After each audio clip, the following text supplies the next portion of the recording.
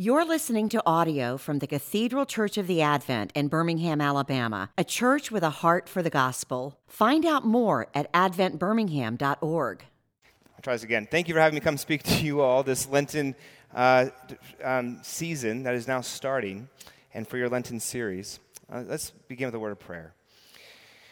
Heavenly Father, we come here in the middle of the day. We come here to listen, to eat, to fellowship. Turn our hearts and minds towards you in this word briefly as we pause. We pause from our everyday living. We pray these things in your name. Amen. Lent is a lot of things. At the very least, though, it is a time to reflect on what it means to be a follower of Christ. And so what I want to do briefly, if you can, turn in your Bibles to Genesis 12, verses 1 through 4. I want to go back to the original call that Abraham got, and all those who are descendants of Abraham are to respond to this call as well. So this is Genesis 12, verses 1 through 4. It's the very beginning of your Bibles. And I will read to you from the NIV that I have. Let me read.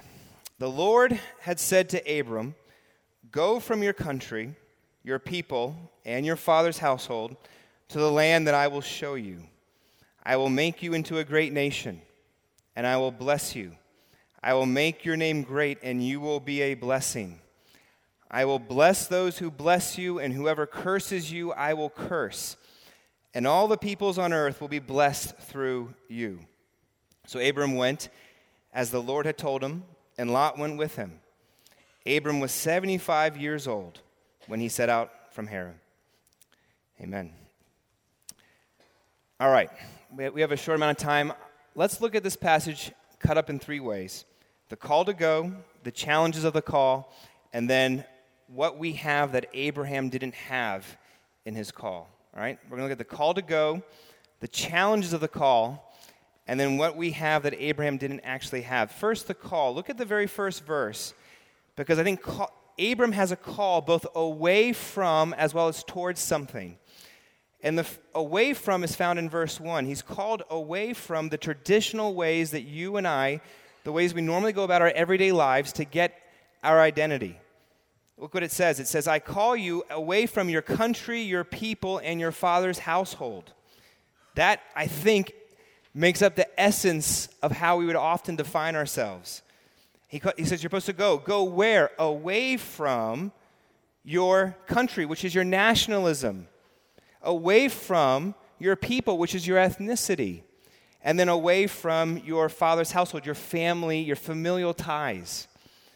And I think what's going on here is God is not saying you don't have political leanings and backgrounds. He's not saying you're not from a nation. He's not saying that you don't have an ethnicity and a family background. Of course, those things will always affect you and will always be with you and are ways for how you live your life. What you're being called away from as those is the primary means of getting your identity. Wherever Abraham went, he still knew who he was, but now it doesn't just affect him, it doesn't define him anymore. And what I think this text is trying to tell us is that if you're going to rise up and go out, if you're going to go, there's something about that you can only do if you're no longer using these as your primary means of designation. That if you're going to be able to bless other people at some level, ultimately, there's a calling out of these as your primary identity markers. And I think this applies to us as well. Because for instance, if you overly focus on your nationalism, it's going to be hard for you to care for and meet people who disagree with you. If you overly focus on your ethnicity, you're not going to have the curiosity to see how people see things from their lens. If you overly focus on your familial ties and your name, you're not going to want to or see the need to be going towards others. And I think when God says go, there's this call away from. And I know it's not easy to leave, because what you're being called away from is what's familial. What's familiar. What you're being called away from is usually something that's more comfortable. Abram lived in Ur. It was a place of milk and honey. Lots of great things were flowing in this region, and he was being called to an area that with people who didn't understand him, who didn't know him.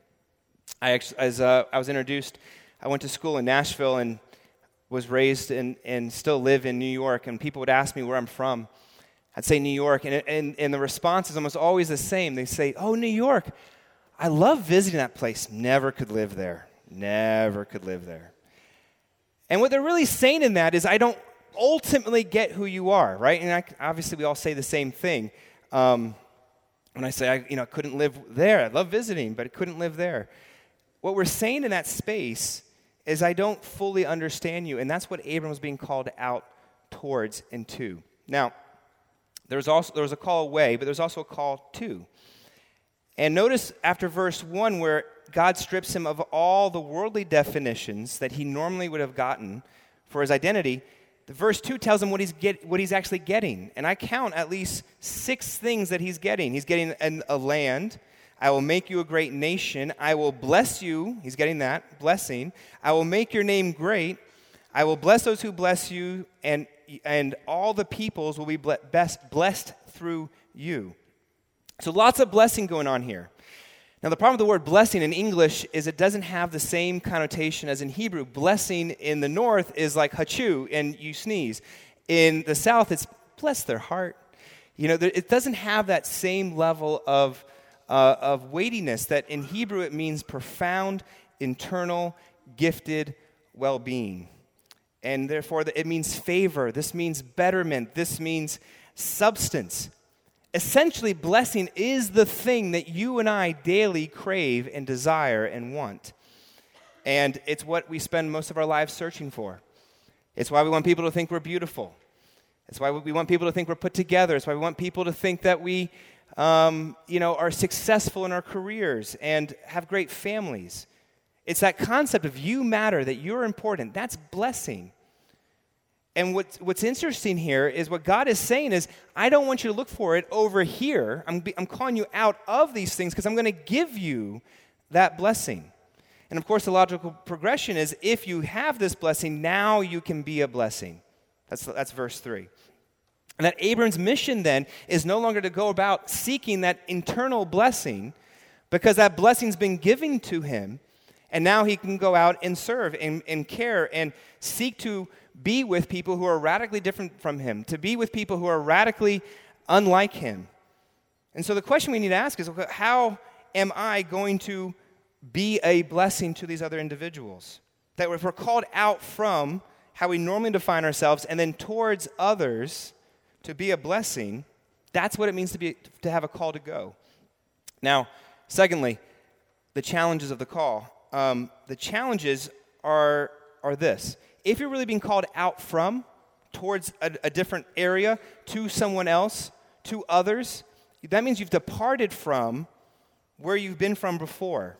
It means at some level that we no longer fit in to where we used to fit.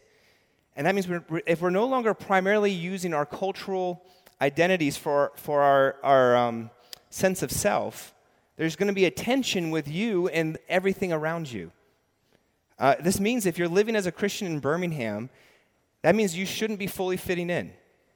If you do fully fit in, you should question yourself and say, why is that? Because I'll put it differently.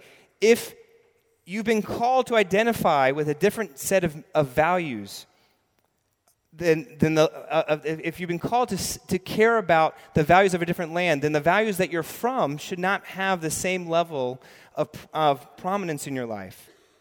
It means going out at some level. It means then not actually being fully understood. It means people not quite getting you of whatever it means to be a Christian. That means it's not comfortable. But this is a prerequisite for what it means to be a blessing. If you actually try to make your neighborhood better, if you try to serve a certain segment of the population, at some level you're not going to be understood. You'll be misunderstood. And that means leaving the comforts and actually going. The secret, of course, to being able to be a blessing, it's already been given to us, is that you have to be blessed. You have to know that you've been blessed. And I think That's where most of us get hung up, is I think most of us sit here in the pews and we say, it's really hard to go to those people because I don't feel like I've been blessed. I don't feel like I have this experience of God's love in my life. Probably in New York City, the thing I get asked the most is, I believe in God, I just don't feel his presence. And that's why we don't go out. That's why we aren't a blessing. True story.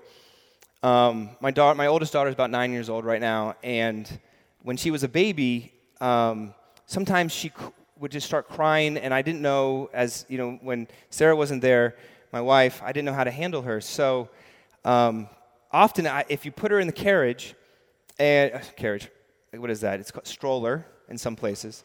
You put her in a stroller and you took her out for a walk, she would kind of reprogram and she would reset and she would stop crying. So it was kind of a cold day. I could see she was getting agitated, so I bundled her up, put her in the stroller, and I could do the pat down looking for the wallet, phone, keys, and I couldn't find my wallet. I live in a high rise. It's about 23 stories, and on the top there's a shared library, and I left my wallet on the top floor. So I was like, all right, we got to go get my wallet first. Put her in the stroller, go to the elevator. Now she's really starting to get agitated and crying.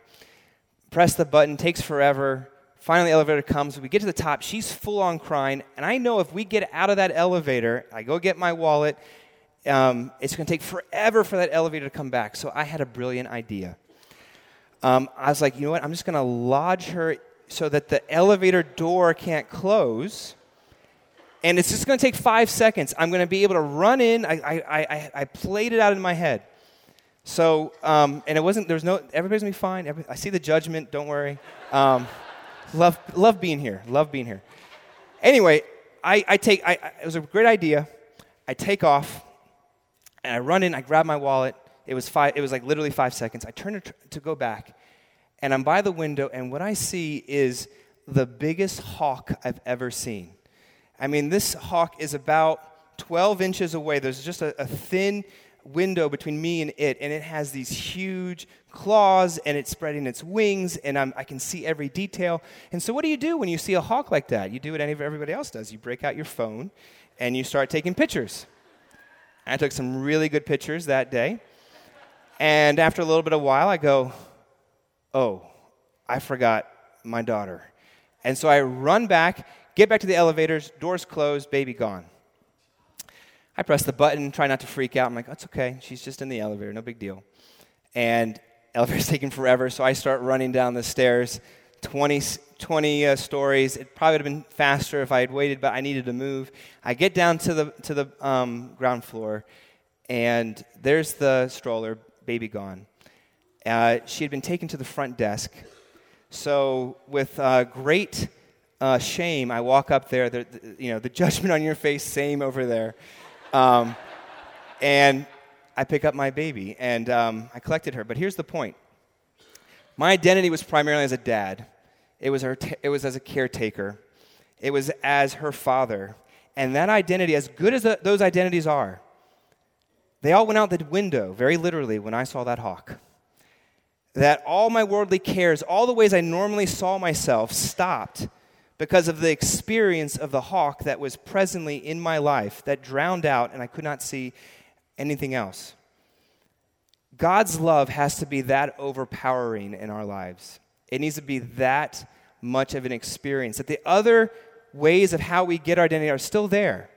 I was still a dad, I was still a father, but it needs to be so present in our life that it moves the other ones away.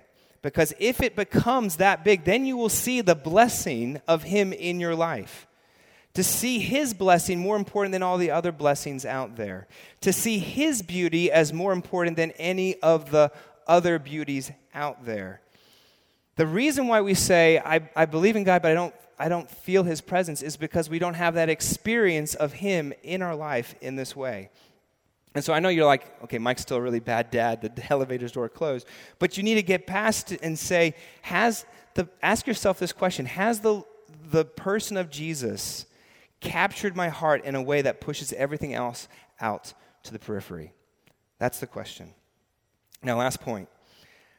If the answer is no, I think for a lot of us it's at least no some of the time, then the question is, what do we do about that? Right? We're beginning our Lenten series, as we start reflecting, what does it mean to be a follower of Christ? We need to ask ourselves, well, then how do we actually get that experience? And the answer can't be just be more like Abraham. Pick up yourself up by your own bootstraps. And Abraham was a very flawed individual. If you look over his life, he did some pretty terrible things. He was used, but despite his flaws, he was given grace. And grace in this instance, grace is not just favor in the absence of merit. Grace is favor in the presence of deserved demerit. So let me try to put it as bluntly as possible. When God said to Abram, go, you know what Abram said? He said what we all say, which is, where? And God said, I'll tell you later. So then God comes back to him and says, I'm going to bless you. Okay, great. How? I'll tell you later. Later on, he says, I'm going to give you descendants and a son. And he says, okay, when? He says, I'll tell you later. And later for Abram, he was 75, then 80, 85, 90, 90. I mean, he is not being told this for decades how this is going to lay out. And we're in the similar boat. God has made you promises that you haven't seen fulfilled in your lifetime. And you're wondering when. And Abraham, we're told, believed it. His faith, it was credited him as righteousness. Faith is just trust. He was able to trust. He had amazing faith, but actually you and I have something that he didn't have. That if you go to the very first book of the New Testament, which you find there, the very first line of the first book in Matthew, is you have this line, Jesus, the son of David, the son of Abraham. Locating Jesus in that lineage. Then you go to Galatians 3:14, and it says, he redeemed us in order that the blessing given to Abraham might come to the Gentiles, so that by faith we might receive what? What happened? Christ redeemed us from the curse of the law by becoming the curse for us. This is the only way that I know how we can get this blessing, that the ultimate way for all the peoples of the world to be blessed was actually through Abraham, because the true descendant of Abraham in Jesus came. He's the true Abraham. Jesus didn't just leave his country. You know what he left? He left heaven itself for you. Abraham, wherever he went, he would build these altars and put a sacrifice on it. Jesus, wherever he went, was that sacrifice. Jesus made the ultimate sacrifice so that we, his descendants, now can just make these minor sacrifices in our life. Right? If you're going to be called out to be a blessing, we have to see this blessing is already here. That is why we can go out now and not be afraid to be outed as a Christian or to risk, to put ourselves on the line. God calls us out, and then he sends us out. In fact, when he first calls you in, he only does so because he's going to send you back out. Abraham went out not knowing where he was going to go or how long it was going to take. And probably if he knew how long it was going to take, I'm not sure he would even start in the first place. But Jesus, the Son of God, he knew exactly what it was going to take to bring you back to him. And he did it anyway. He took the cost. He took the penalty. All the times that you and I just aren't, when we're not just being not blessings, but when we're actually being curses to each other, he took that, bore that cost, died for it so that we could get a blessing, and so that we could now go out and be a blessing. So here's the last thing I want to ask you. How might God be calling you out? How might God be sending you out? Put another way, where have you left your country and your people and your family? Where might you be going? Where might you be sent? If you say, I haven't really figured that out yet, well, don't worry. Abraham was 75. It's never too late to start being sent out. What are the ways that God might be calling you out into something much deeper, much better, much richer? You know how it starts? It starts with having that experience of him presently in your life, by having him all-encompassing, because you see what he's done, how he's done it, and what he's doing. And that becomes an active and real presence in your life. That's how you get propelled out. And you can start today. Ask first if his love for me is like that. And if it's not, ask yourself why. Why might that be the case? What might you be over-focusing on? What might be the identity markers that you are looking to that can't give you what you need, which is ultimately Him. Get there by dwelling not just on these promises spoken to you, but on the life and nature of Christ this Lenten season. Let's pray. Heavenly Father, thank you for what you've done, what you're doing, what you will do, Father. We pray that you will help us to have an experience of this blessing. We know we read it here. We know it's real. It's in our head, but it's not in our hearts. Move it deeper down. I know it's the middle of the week. It's the middle of the day in the middle of the week. Help us to recalibrate why we're doing it and what we're doing, and put it in line, Father, with what you've done for us. Pray these things in your name. Amen. You've been listening to audio from the Cathedral Church of the Advent. If you live in Birmingham or find yourself visiting, we hope you'll join us for one of our Sunday services. Find out more at adventbirmingham.org.